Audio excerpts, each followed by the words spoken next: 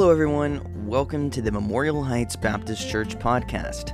Here you'll find archived all of our previous messages dating back to late 2020. Our hope is that today's message would be encouraging to your walk with Christ.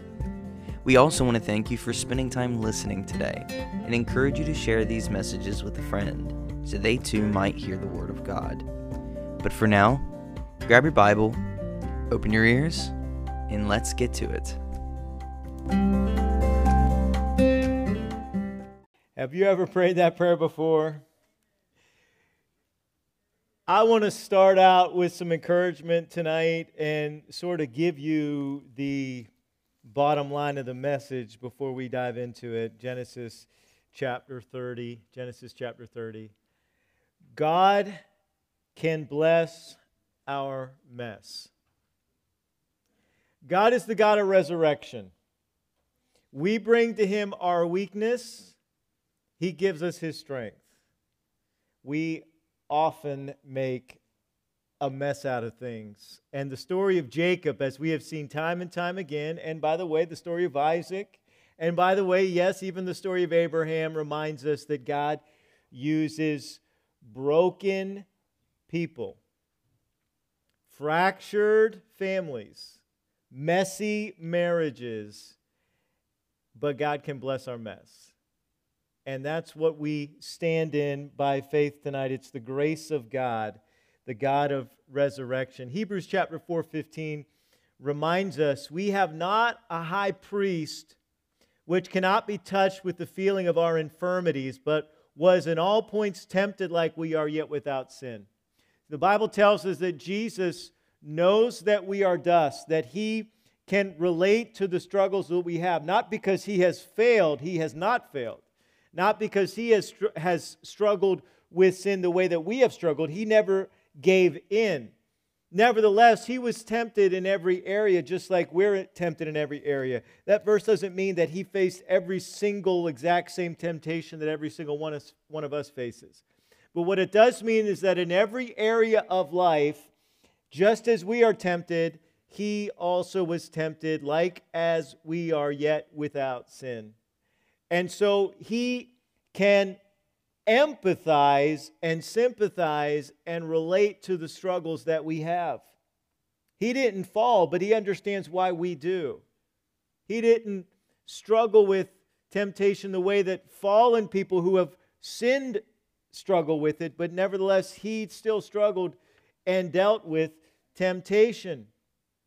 And Romans 8 reminds us that because Jesus Christ was a sinless sacrifice, and because Jesus Christ rose from the dead, that we have that hope when we confess our sin, when we accept our Savior, when we acknowledge that Jesus died for us, He rose again, we ask Him to forgive us, to save us, He saves us, He transforms us, we receive His Holy Spirit, and Paul says in Romans chapter 8, verse 11, if the Spirit of Him that raised up Jesus from the dead dwell in you, He that raised up Christ from the dead shall also quicken your mortal bodies by His Spirit that dwelleth in you. If you are a child of God, you have the Holy Spirit inside of you.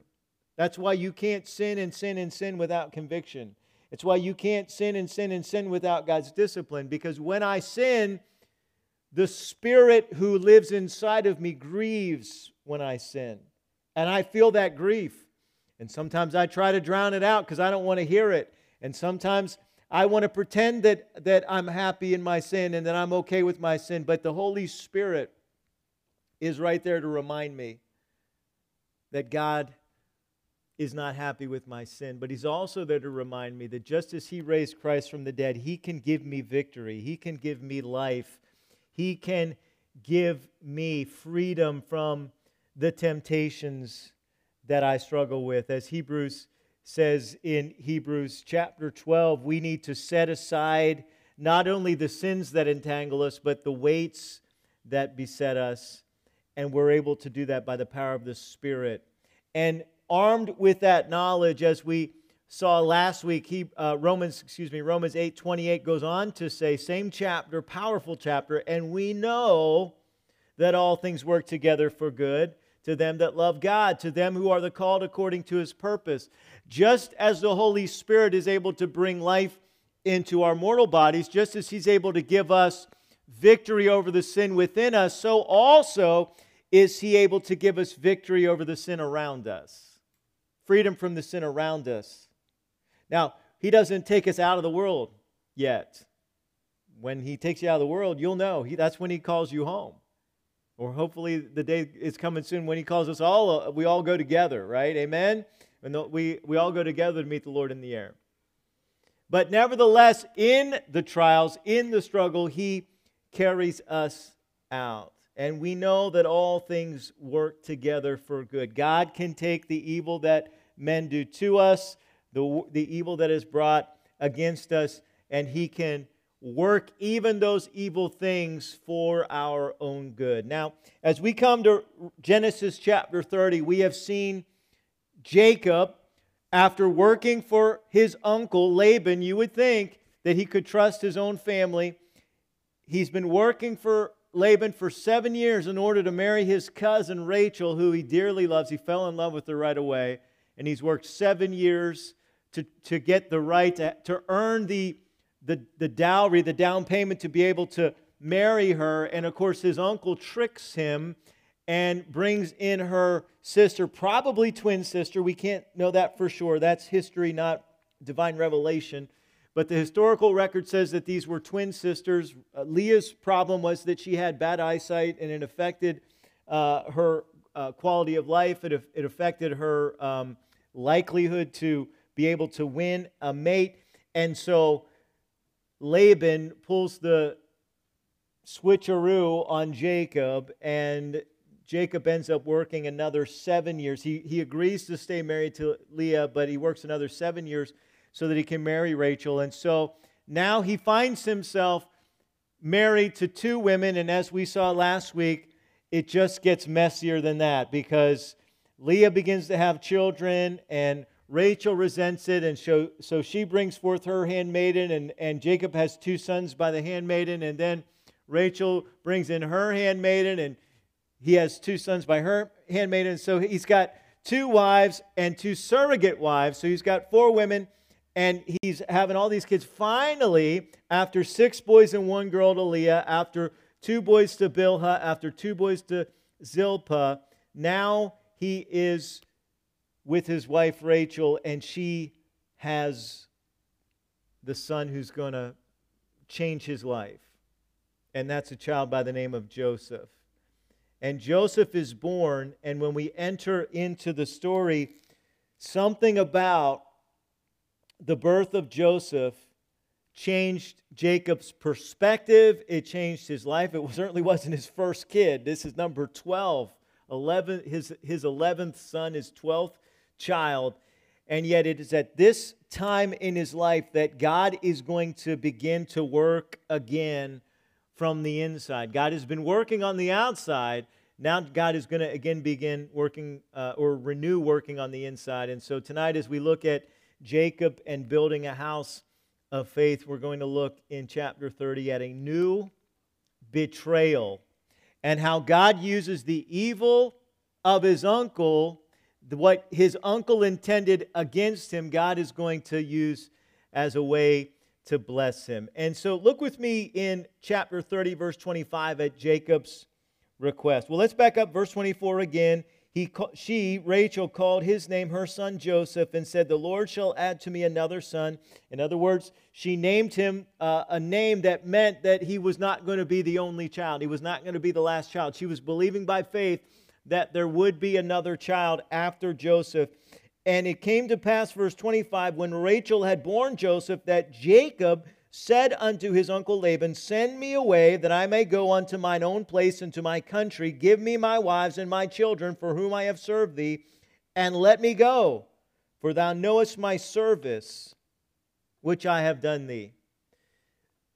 Again, Joseph's birth was a turning point in Jacob's life in more ways than one. His relationship with God is now about to accelerate. It's been idling. It's never shut off, but it's been idling. Someone asked me yesterday about what happens when a Christian backslides. Is a Christian still saved when he or she backslides? If they are truly saved, if they're truly a child of God, they remain a child of God. But God will discipline them. God will bring His discipline into their life. As I don't like the phrase once saved, always saved. I like the phrase once forgiven, always forgiven. God is not going to unforgive you of your sins. He already knew what you were going to do when He saved you. Nevertheless, God does promise us. He promises us that because He loves us, when we sin, He will discipline us. In Hebrews chapter 12 tells us that when God brings discipline into our life, we're not to disregard His discipline and pretend it's not happening. We're not to forget about it. Nor are we to feel like God's discipline means He does not love us anymore. Quite the contrary. It is evidence that He loves us. That unsettledness in our heart, that lack of peace in our heart when we are living in a lifestyle sin is evidence that God's Holy Spirit He loves us too much to let us find peace in our sin. And so He will continue to work and to work and to work. And sin will continue to make us miserable. Oh, sure, it's pleasurable for a season, but it can never give us peace. It continues as the Holy Spirit works. It continues to bring conviction. It continues to bring shame and a struggle. And Hebrews 12 says, if you're not having that, if you're not experiencing that, if God's not disciplining you, it's because you're not truly saved. It's because you're an illegitimate child of God. You're not one who is truly saved. You might have prayed a prayer. You might have, repeat after me, say this, say that. But you never truly understood with your own mind that you were placing your faith in the death and resurrection of God the Son for your salvation. That you are trusting in Jesus' payment for your sin and His resurrection for your eternal life. And you made that decision by faith to call upon the name of the Lord and be saved. And so we see that Jacob, for a long time, 20 years, there hasn't been this dialogue with God. God told him, I'm going to bless you and go. And then Jacob has been running in his own strength and running by his own steam. God's still been blessing him. There's still evidence of Jacob's faith, but he hasn't really been growing in his faith. Sometimes people can be in neutral, stuck in neutral for a long time, but God is going to make sure they're still moving. Your vehicle will still move if it's in neutral, unless it's on a very flat plane. Even if it's on a flat surface, you put your car in neutral, it just takes a little bit of a bump, a little bit of a nudge, and you can start to see some movement. So Jacob now, with Joseph's birth, God is beginning to work and accelerate his faith. And, this is we'll Lord willing, as we go farther into the series, we're going to see this more and more, but Joseph is going to get to experience the fatherhood of someone who is growing in their faith. And the tragedy is that his older brothers and his older sister, Dinah, didn't get that didn't get that Jacob. They didn't get the same Jacob that Joseph is going to get. And the fruit of that is going to be evident in how God works in Joseph's life. Now, Joseph is still going to go through his own pruning and his own discipline, because Joseph has a little bit of a pride issue at the beginning. I'm getting ahead of myself here, but his brothers didn't enjoy a father with a growing faith the way that Joseph and Benjamin are going to get to enjoy that, and that's going to play out. And so I just want to remind you that when we are stuck in neutral in our faith, when we're not really growing, it doesn't mean we're not saved, but it does mean there are oftentimes consequences that our family has to suffer because of that. Jacob's request in verses 25 and 26. And listen, though, to Laban's rebuttal in the next two verses. Verse 27, Laban said unto him, I pray thee, if I have found favor in thine eyes, tarry, for I have learned by experience that the Lord hath blessed me for thy sake. And he said, appoint me thy wages, and I will give it. God blesses his children. And oftentimes, those blessings will have a collateral effect. We talk about collateral damage. You know, if the military has a missile strike somewhere and there's collateral damage, there's a lot of talk about, the collateral damage. The people who were injured that were not intended to be injured, or the missile that went off course, the collateral damage. But you know, there are collateral blessings as well. And many times, people who are not saved, and people even who are wicked, like Laban, can find themselves under the umbrella of God's blessing when it's God's man or God's woman that's holding that umbrella, and they happen to be under that umbrella. For example, you can have an ungodly employer, an ungodly business owner, but they can experience tremendous blessing when they have a believer who is working for them or working for that company, and God is blessing that believer. There can be a splash blessing effect that takes place, and that's what's happening here in Laban. By the way, that happens in a lot of Christian homes, where that happens in a lot of churches, a lot of good churches where men and women are men and women of prayer, and where God is answering prayer and God is blessing. And there are some times when an ungodly family member or an ungodly church member, they experience the blessings of answered prayer. They experience the blessings of being in a family with a praying mom or a praying dad or a praying grandparent. And it doesn't mean that God is okay with their sin. It just means that they happen to be under that umbrella. But woe to them the moment they really get out from underneath the umbrella. And in fact, this isn't popular, but God tells us as a church sometimes we're to push people from underneath the umbrella. Paul says of a man who was living in sexual sin, unrepentant, he says, church, you guys have been tolerating that, and this guy is experiencing the blessings that God has given to your church, and he says, you guys need to deliver him over to Satan for the destruction of his flesh. Why? Because we want to see him hurt? No. So that his soul might be saved. Because right now, he's not experiencing the consequences of his sin. You guys are protecting him from the consequences of his sin. He's not going to repent unless he begins to feel the consequences, unless he begins to feel the heat, unless he sees just how evil and destructive his sin is. And the hope is that when he sees that, and when he starts to drink the bitter cup of his own sin, that he will repent. And by the way, that's exactly what happened. And then when the guy repented and tried to come back to church, the church was saying, no, you're too sinful for us. And Paul says, what are you guys doing? Mission accomplished. He repented. Bring him back. Welcome him back. Love on him again. Bring him back under that umbrella. So God wants us to get under the umbrella, but God wants us to recognize that blessing that we enjoy, it might be because God is blessing somebody else. God wants to bless you. God wants to bless you as an individual. Sometimes, though, we experience mama's blessings or dad's blessings or brother or sister's blessings. And Laban here has been experiencing the blessing of Jacob. Now, there's a phrase in this verse that tells us just how wicked Laban is, and you don't see it in English because it's translated out.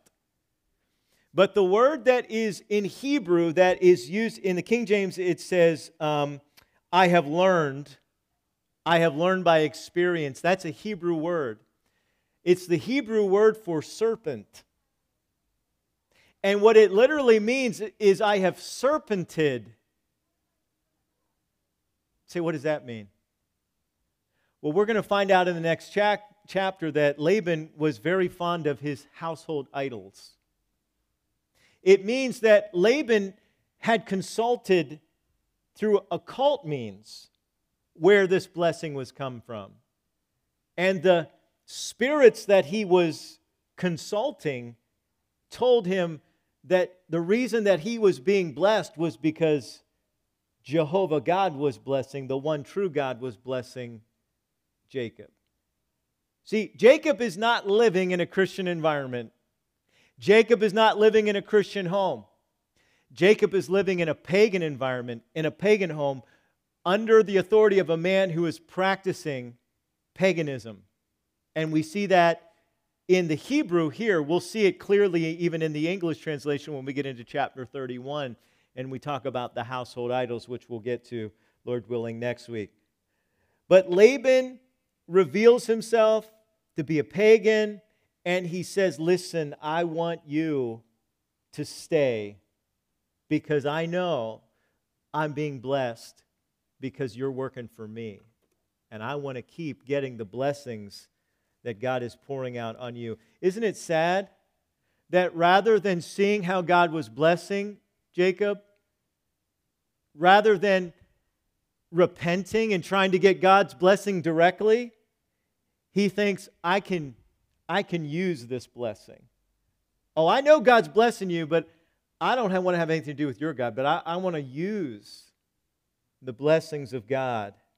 You know, I wonder if this is why in Abraham's wisdom, remember months ago we saw that Abraham would not let Isaac go back to Haran. He said, no, you're not going back to, you're not leaving Canaan to find a woman. You're not mature enough to leave. Because Abraham understood by God's wisdom that he had given him that if Isaac went back into this pagan environment, remember Abraham, the Bible tells us Abraham's own father, Terah, was an idol worshiper. Abraham says, I don't want you going back to my family. I don't want you going back and getting a woman from where I grew up because they're pagans. They worship the demon gods back there. They worship idols. And so he wouldn't let his own son Isaac go back there to find a wife. But now Jacob has gone. But see, Jacob has gone at the direction of God with the protection of God. And so we're going to see that even in that environment, God is going to work in his life. And so Jacob's response is in verse 29. Listen to what Jacob said. And he, Jacob, said unto him, Laban, thou knowest how I have served thee, and how thy cattle was with me. For it was little which thou hast before I came, and it is now increased into a multitude. And the Lord hath blessed thee since my coming. And now when shall I provide for mine own house also? And he said, what shall I give thee? Laban said, what do you want? What do you want to stay? And Jacob said, thou shalt not give me anything. If thou wilt do this thing for me, I will again keep and feed thy flock. I will pass through all thy flock today, removing from thence all the speckled and spotted cattle, and all the brown cattle among the sheep, and the spotted and the speckled among the goats. And of such shall be my hire. So shall my righteousness answer for me in time to come, when it shall come for my hire before thy face. Every one that is not speckled and spotted among the goats, and brown among the sheep, that shall be counted stolen with me. In other words, he says, look, you know most of your flock has grown and prospered since you brought me on. 20 years ago, you didn't have hardly anything, Laban. You just had a small flock. And since God brought me here 20 years ago, now you have more flock than you know what to do with. So here's what you don't need to give me any of the best. I don't want your wages, and I don't want your best. Just give me the few that are flawed. Just give me the few that appear on the outside to be weak, to be flawed, to be different. Give me the aberrations. And whatever is born, that's an aberration. You give that to me. All of the purebreds, all of the ones with the beautiful white coats or the beautiful black coats, all of those, you keep those for yourself. I don't want those. In fact, if you find one of those in my herds, then you can accuse me of being a thief. But I'll just take everything that is visually flawed, and that will testify to my righteousness before you. See, Jacob has understood something. He has not been walking closely with God, but here's what he has not forgotten, and here's what he has remembered. He remembers that God's blessings follow our obedience. God's blessings follow our obedience. God wants to bless you. Sometimes like I just said, sometimes we're enjoying God's blessings because it's the people we're around. Because God's blessing our spouse, or God's blessing our parents, or God's blessing our church. And so we're getting to experience some of those answered prayers, and we're getting to experience some of that blessing. But God wants to bless you. God wants to bless you as an individual child of God. But the only way He's going to do that is if He can trust you with those blessings.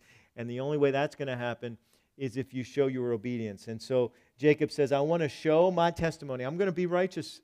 I'm going to do what God wants me to do, and I want you you can check up on me. And Jacob agrees, or he appears to. Listen to what happens with Laban's racket in verse 35. And he, Laban, after he said, I'll do it according to thy word, verse 75, and he removed that day the he-goats that were ring-straked and spotted, and all the she-goats that were speckled and spotted, and every one that had some white in it, and all the brown among the sheep, and he gave them into the hands of his sons. And he set 3 days' journey betwixt himself and Jacob fed the rest of Laban's flocks. In other words, now, Laban's a con man. He's a liar. He's a manipulator. And Jacob has been under his authority and under his control, really, for 20 years now. God's going to let you go through some things. God's going to let you go through some trials. God's going to allow you to be treated unfairly. Did not his own son experience that more than any of us could ever imagine? Did not Christ himself experience what it's like to be rejected and treated unfairly? God's going to let you be treated unfairly. He's going to let you be in that job for a while. He's going to let you be under that authority, that oppressive authority for a while. God's going to let his church, I fear, go through some hard times in our country for a while to see who's really on the Lord's side and who's really going to be obedient and who's really going to trust God. For 20 years, he's been under this man's authority, and here comes Laban, and he agrees to the terms. And then the first thing he does is he says, hey, get my boys. Get my boys. Guys, we're giving all of the flawed flocks to Jacob, so I want you to find all of the ones that are flawed, and you take them 3 days' journey away from here, and we're going to separate them. So, like Jacob didn't know, like Jacob didn't know. I mean, he's the head shepherd, right? You don't think he's going to miss all those flock? You don't think he's going to miss that all of those animals that he's already seen are gone all of a sudden? He says, I'm gonna move them 3 days away from here, so he can't claim them for his own, because, they're not my sheep anymore. They're my sons. Sorry, Jacob. We agreed on my sheep, not my son's sheep. So he gave all of those sheep to his sons, puts them 3 days ahead. And now what does Jacob do? What is Jacob's response after Laban reveals his character? By the way, never trust a liar. You've heard it said, fool me once, shame on you. Fool me twice, shame on me. If someone proves himself to be a liar, stop listening to them. Stop trusting them. I don't care if they have letters behind their name. I don't care if they're a person that you like to watch on TV or a person with a lot of political power or influence. If they're a liar, stop trusting them. The more you trust a liar, the more they're going to lie to you. And so here's Laban, who's been manipulating and controlling. He's proven himself a liar, and here he is. He lies again. And so what does Jacob do after Laban reveals his character? Well, before we look at what Jacob does, let me remind you what God's going to do, because that's what really matters. Isaiah chapter 3, verse 10 says, "Say ye to the righteous that it shall be well with him, for they shall eat the fruit of their doings." You let God worry about that. When you are treated unfairly, you let God keep record. Vengeance is mine, I will repay, saith the Lord.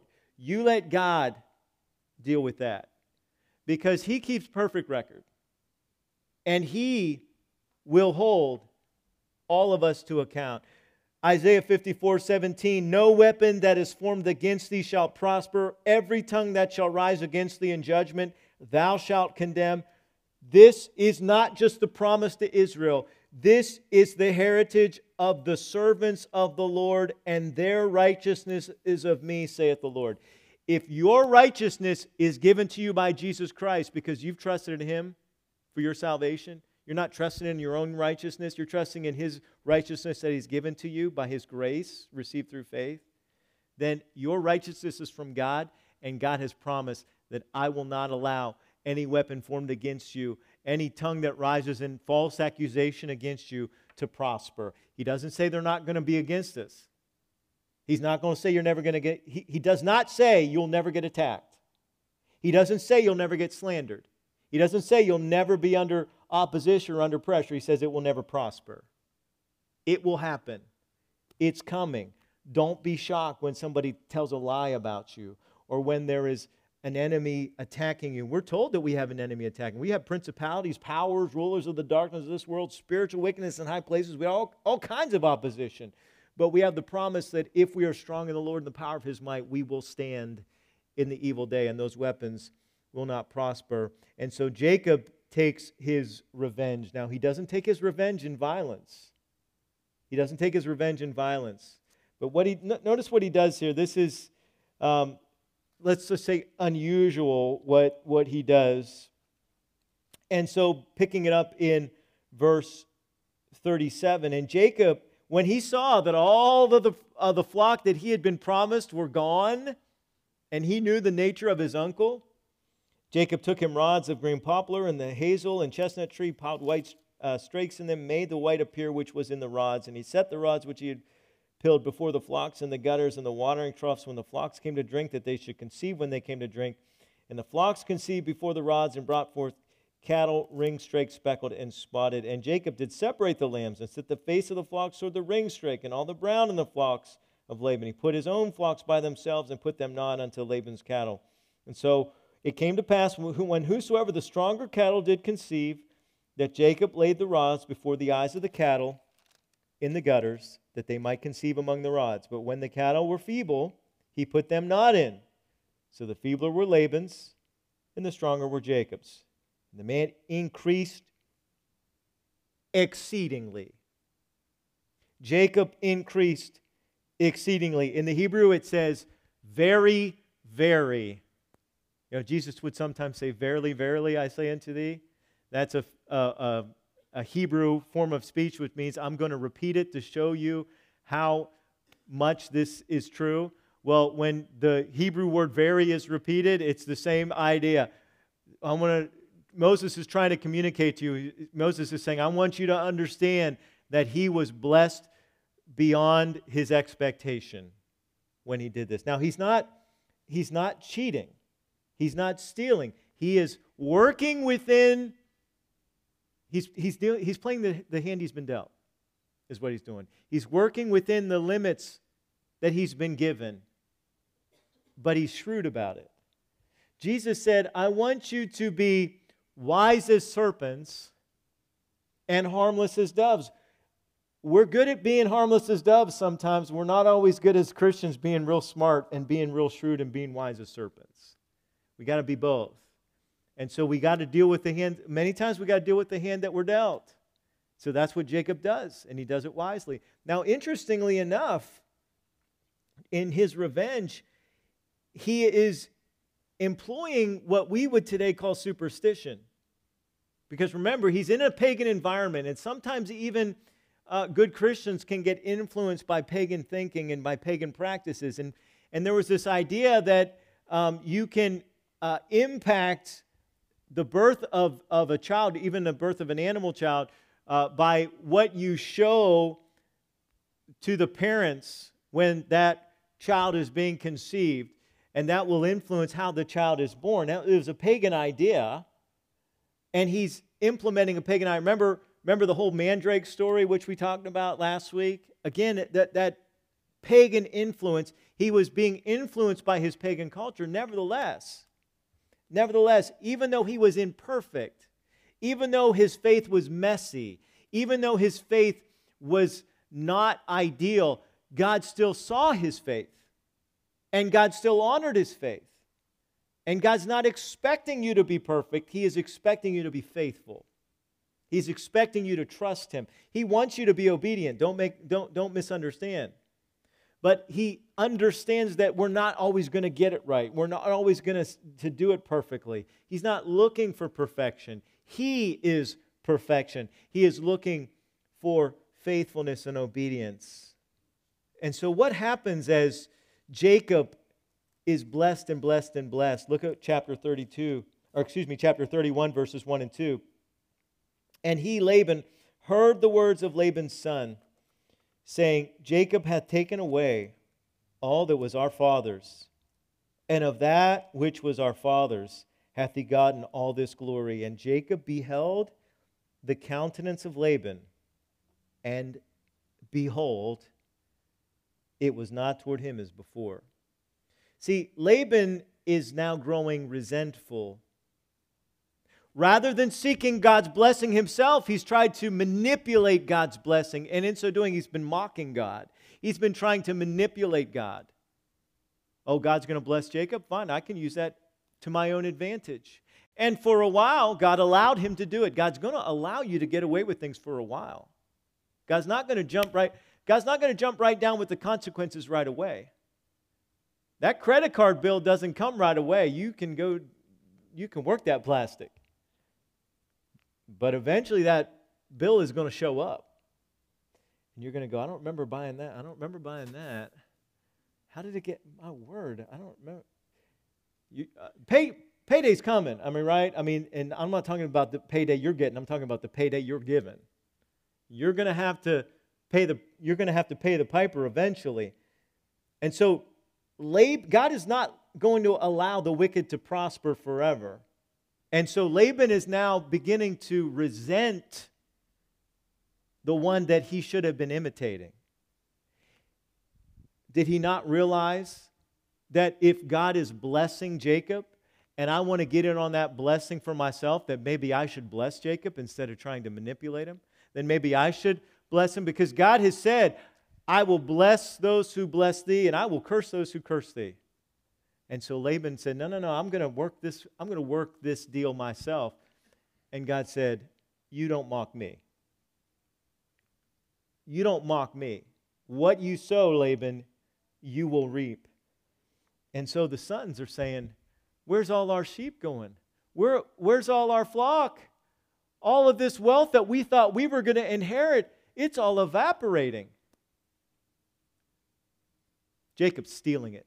Jacob is the problem. Jacob is the reason that we're moving from prosperity to poverty. And Laban begins to listen to his sons, and his heart becomes jealous. And he's going to turn on the cash cow. He's going to kill the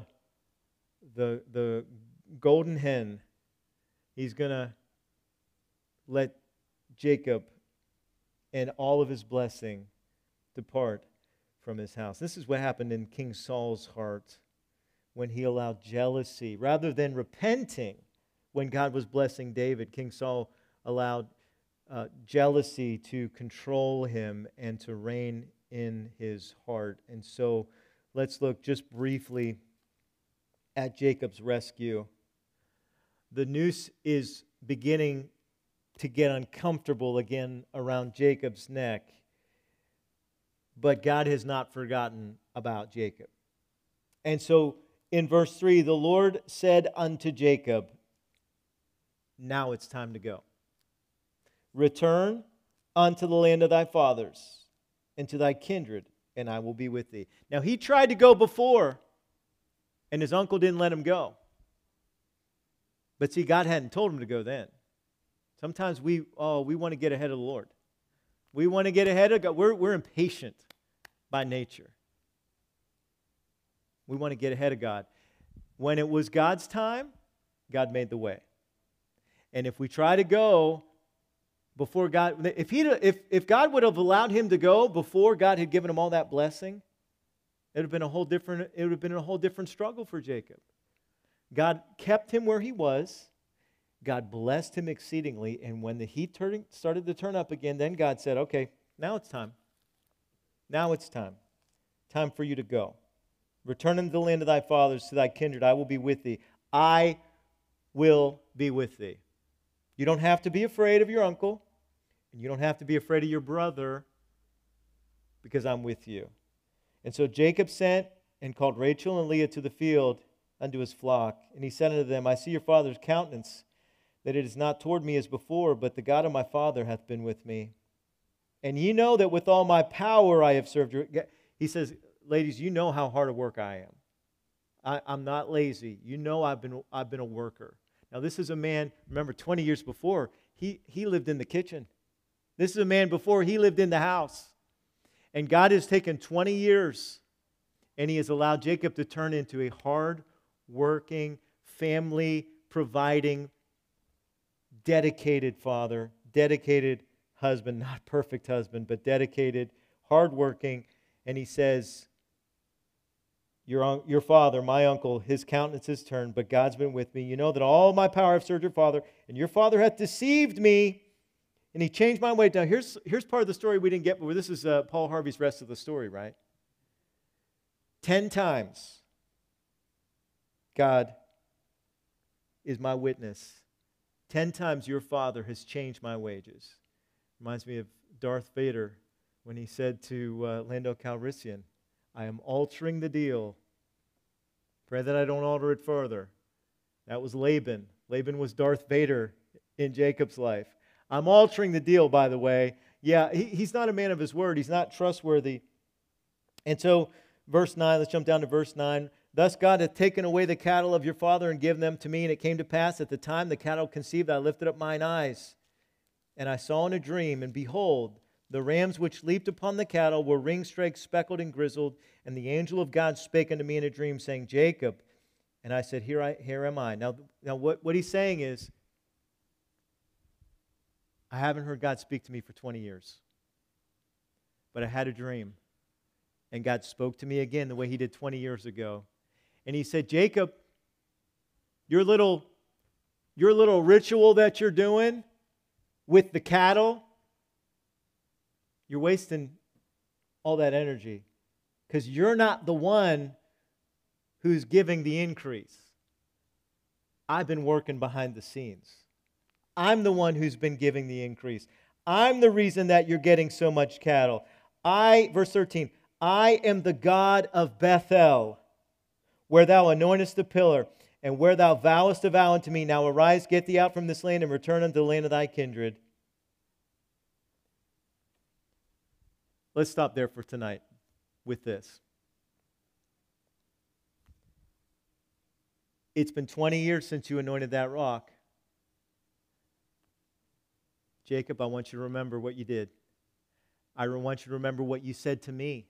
I want you to remember what I've done and what I've been doing and how I've kept all my promises to you for 20 years. You weren't walking with me real well, but I kept my promises.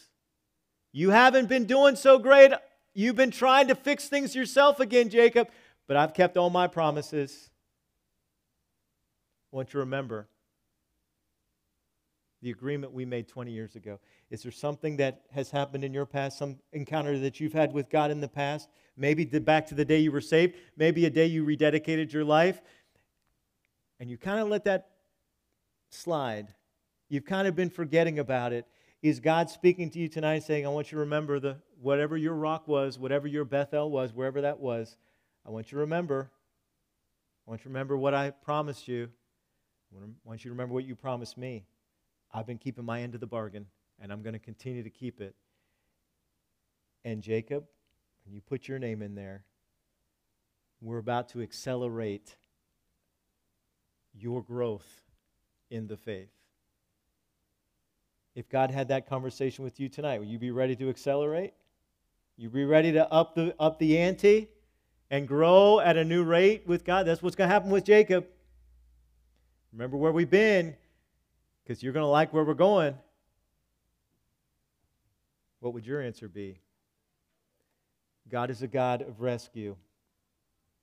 When we're in trouble, cry out to Him. Let's pray. God, we thank you for your faithfulness to Jacob. We thank you, God, that you can bless the mess of our lives, of our family situations, of our work struggles, of our church struggles, God. We are so thankful to you, God, for what you can and will do. And so, God, help us to follow in the footsteps of Jacob. And, God, realize that you are the same God that Jacob serves, that Jacob is alive and well with you today. You are not, I was the God of Jacob. You are today the God of Jacob. And you're the God of all who place their faith and trust in you, God. We ask, God, as we enter our prayer time, that you would, God, be listening and would answer each of these requests that we lift up according to your will and for your glory. We ask this all in Jesus' name. Amen. I asked the Butch to bring the youth over. In a little bit, we're going to have a time of prayer specifically for our youth pastor search and for our church. So we will do that before we close. But I want to begin with the request that you have. Steve, did you have an update on your pastor friend and his... Reagan is doing better, but it's going to be a very slow process. It's just a lot of injuries due to the accident he was in. Sophia, they don't know if the doctors were able to wake her up yet, so they're going to wait till Friday and try to wake her up. My dad still has double vision and all, and the doctor report last week is saying it's just going to be a slow process with that. So that's all we have. And then Troy had a good report, but they don't know what's causing his lymph nodes to swell or get enlarged. But Okay. Dave? Dear Heavenly Father, Lord, this evening as we come together to gather together in your house this evening and to bring our requests to you at this part of our service, Lord, we just pray for all the issues that Steve has been bringing to us regarding the pastor whose son was in the bad accident. And Father, we just pray for the one that's not been able to wake up, that they would, Father. And Lord, we just lift Pastor Denny to you and his vision problems. And Lord, just every other aspect of this request that Steve's been keeping us abreast of, Lord. You know the details, Father, and we pray, Lord, that you would bring a good end to this. In Jesus' name, amen. Amen. Beth?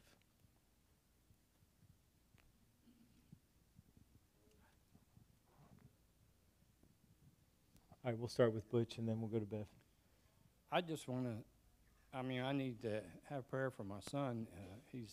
His knee is doing better, but he's still in the academy. But there's something else I want to mention tonight. I just want to say how blessed I am to have this group of young adults in my life. They're not all here, but I am blessed.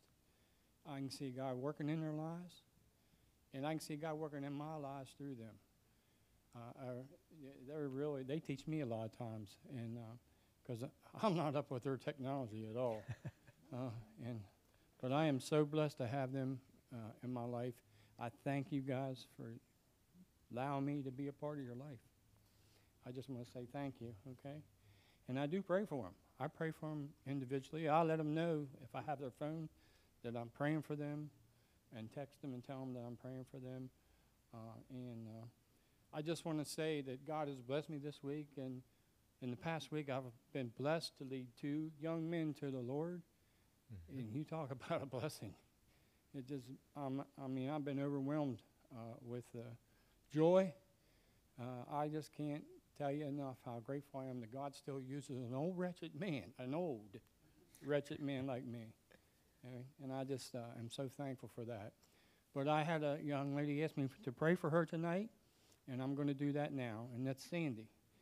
And so I'm going to pray. Father, we just come to you, Lord, thanking you that we have a God that hears us. Lord, your word says all things whatsoever we ask in prayer, believing we can receive. Lord, and I'm praying for my sister, Sandy, here tonight. Lord, I'm lifting her up to you. Lord, she still has a lot of loneliness and emptiness, Lord, of the loss of her husband. Lord, I pray, Father God, that you would fill her void. Lord, we know that death is a wound in the hearts of those that are still around, Lord, and it's a bloody wound. It's only a wound that you can heal. We know, God, that it's an empty spot in our heart that only you can fill. And so, Lord, I ask you, Lord, to bless her and help her through these trying times in her life. She's faithful, Lord. She's here. And so just for that, even for that reason, Lord, I ask you to bless her. Lord. That's all for today. I hope this has made a positive impact in your relationship with Jesus.